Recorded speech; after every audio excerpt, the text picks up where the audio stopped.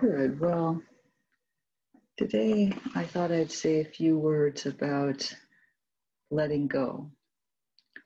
And I'm delighted, first of all, to see some smiles when I say that, because it's not everybody thinks this is a topic we're smiling about. But one can hardly go very far, of course, in the Buddhist teachings without encountering this idea of letting go, or this notion that it's a good idea to let go or something. And it's really, that's just a word in a sense. And there's so much around this process of letting go that can be unfolded. So we always just get a short take on it, but I thought I'd take a certain approach today. One, in particular, I wanted to point out that letting go is an internal movement. You know, it's something that happens inside of us, in our heart or our mind, and it actually doesn't have very much to do with the object of what we're letting go of. And it does, of course, in some sense, but let me say what I mean by that. So the letting go and the changing of the object happen on completely different independent tracks, shall we say. So sometimes we let go inside and the object remains. It doesn't have anything to do with the object not being there. So we can let go of taking our role somewhere really seriously. You know, we started out, the beginner, learning, etc. And at some point we realize, it's okay. I can do this, or I cannot do it, or I can, there's some sense of holding that particular role more lightly. Or there are times when we're grasping onto a relationship in a certain way, and we realize that we're doing that somehow. And there's an internal letting go of that graspy part, but the relationship remains. It's not like that had to change. We can let go of objects and still keep using them. That's totally possible. Of course, the trick here is to be sure that we have actually let go. If the object doesn't go away, we might not be sure, but we can know by the sense of expansion or peace around that object or role or relationship, a sense of no contraction. Clinging or grasping is characterized by having a feeling of grasping to it. Often that's the painful part. So it may be, if we have actually let go of an object, even if it continues, later that object or relationship may fade away naturally or shift. We move on, but there's no stickiness around that. That's how we kind of know that we've let go. Sometimes we let go of the object and the object goes away at the same time. It can happen simultaneously. We go to the dana box when we're actually able to be physically at a center, and we cleanly let go of the money that we drop into the dana bowl. It's not a problem. We don't think about it afterwards. But before that, we might have worried if it wasn't in our wallet or something. So there's a clean letting go at that moment. We may hold on to our cup of tea while we have it, but we don't lament when it's gone. It's okay. We let go when the tea is gone. Or sometimes people let go very beautifully of their body at the moment of death. Maybe they were even struggling a little bit up to then, so we know that they were still holding on. But when the moment actually comes, they do let go. And so we can sometimes see and feel that. So they can be simultaneous. Or we've gotten to the third possibility, which is that sometimes the object goes away and we haven't let go yet. And we know about those cases too. We have work to do still before we can let go of that, even though the object or the relationship or the role is already gone, has already changed. And there's a lot of dukkha, a lot of suffering in those cases. That's when we really feel the impact of clinging and why it is related to suffering so strongly. So that's why we have the term loss. Actually, we don't consider it a loss when we cut our toenails and the toenails are gone, because we weren't that attached to them, probably. I don't know, maybe you've experienced that. But we have a feeling of loss when something is gone, but we haven't let go of it yet. That's why we have that term. So where we have attachment, we'll have loss. And it can take a long time in some cases to get over a certain loss. That's normal. So we can't just flip a switch and stop our attachment or our clinging. That'd be nice, but we can't. It doesn't work that way. And in fact, it would be uncompassionate to expect someone to be able to get over something instantly, especially if it's our friend and we're not attached to what they are, but they are.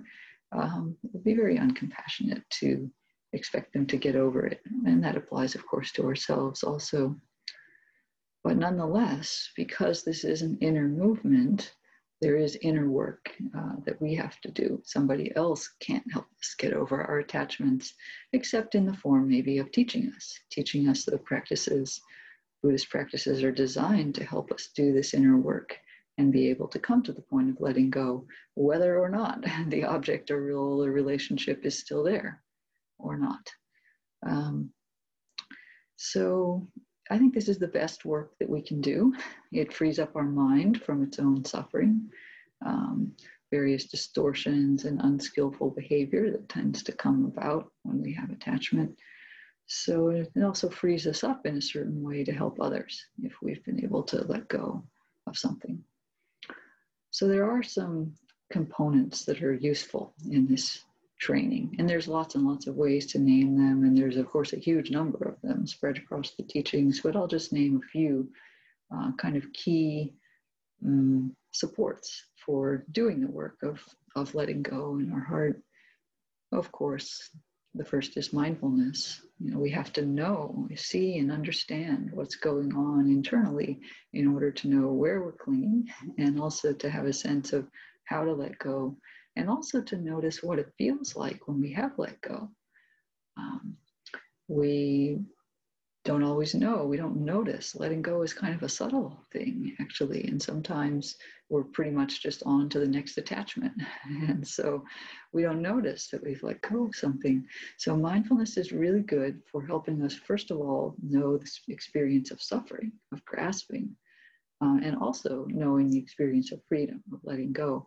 And when the heart has both of those experiences, and it probably needs about 10,000 times of each one to get it, it's able to choose. It would like to choose the letting go. And so we familiarize ourselves. This is suffering. This is letting go. This is attachment. This is not having attachment, through just noticing our life, how things go in our life. And there's sort of a natural, almost biological force toward the letting go. It might take a while, but I have a lot of faith in that. And I love seeing that in people, so there is that movement if you can just see clearly enough with the mindfulness. So we cultivate that. And then also, I'm sorry to say, the next thing is that mindfulness alone is not really sufficient. So there are other things that have to be brought in. The habits of the human heart are very deep. And just looking and seeing and observing sometimes isn't enough for our deepest attachments. We can do a lot with that, but maybe the reason that we have serious spiritual practices, retreats, monastic practice, these ideas, even if we haven't all done all of those things, why are they there? Well, because some attachments are really hard and it takes some serious medicine to do them. So our tendency to suffer is pretty tenacious. Anybody not believe that? And so fortunately, though, there are practices, particularly the practice of gathering the mind, focusing the mind so that it has a little bit more strength to it, through the practices that are sometimes called concentration, but also they don't have to be thought of in a sort of a contractive way. I have a quote here from Richard Shankman, who, by the way, taught at Insight Santa Cruz for a number of years. He was a good friend of Mary Grace. He used to come here. So he wrote this. He's a big teacher of samadhi. The concepts of letting go and non-clinging are simple. Our conditioning and habits of mind are strong, though, and it is so easy for us to get caught over and over again in our daily lives.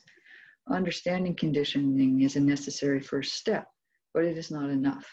We must find a way to recondition our minds and ultimately free ourselves from conditioning altogether.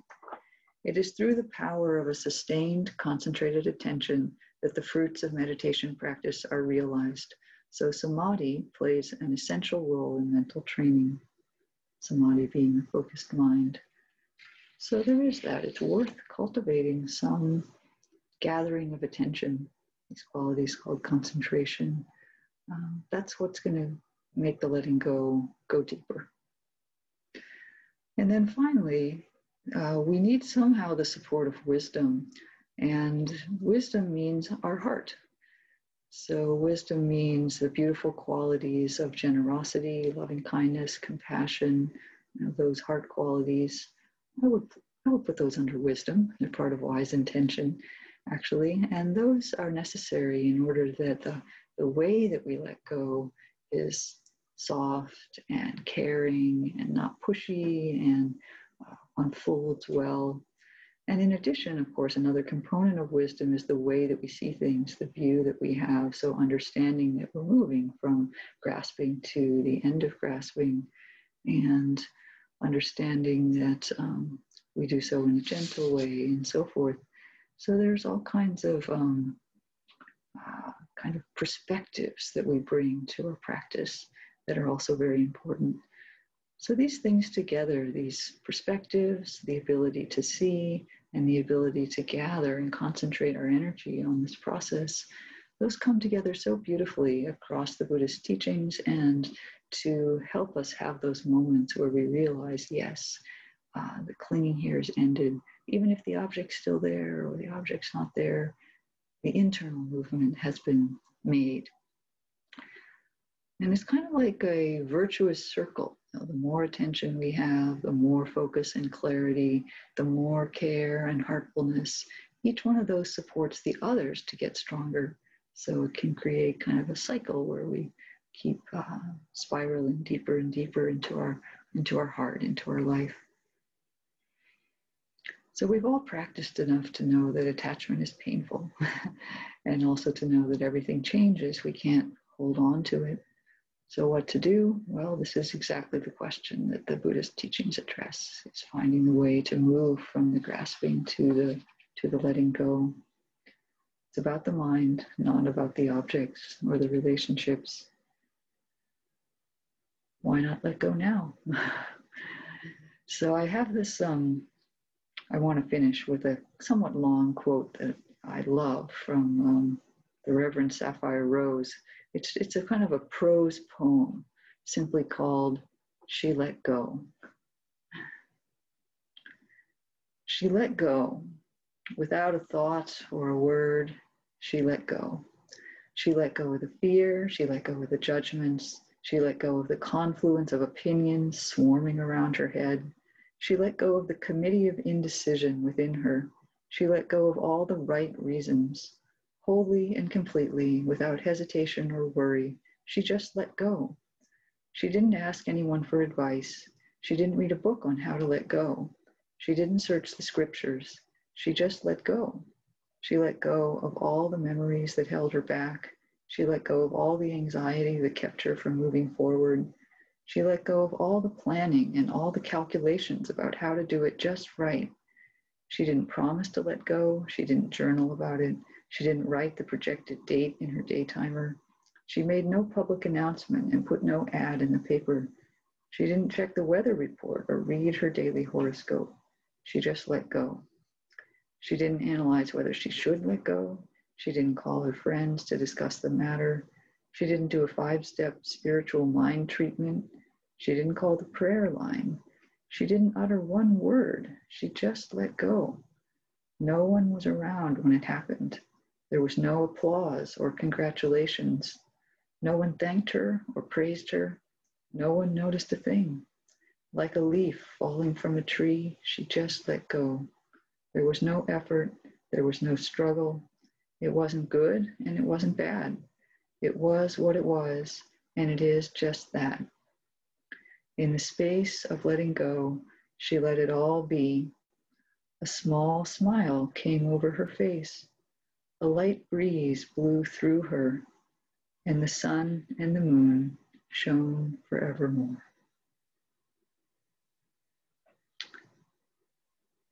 So may your practice bring you beautiful moments of letting go. Why not? Take care.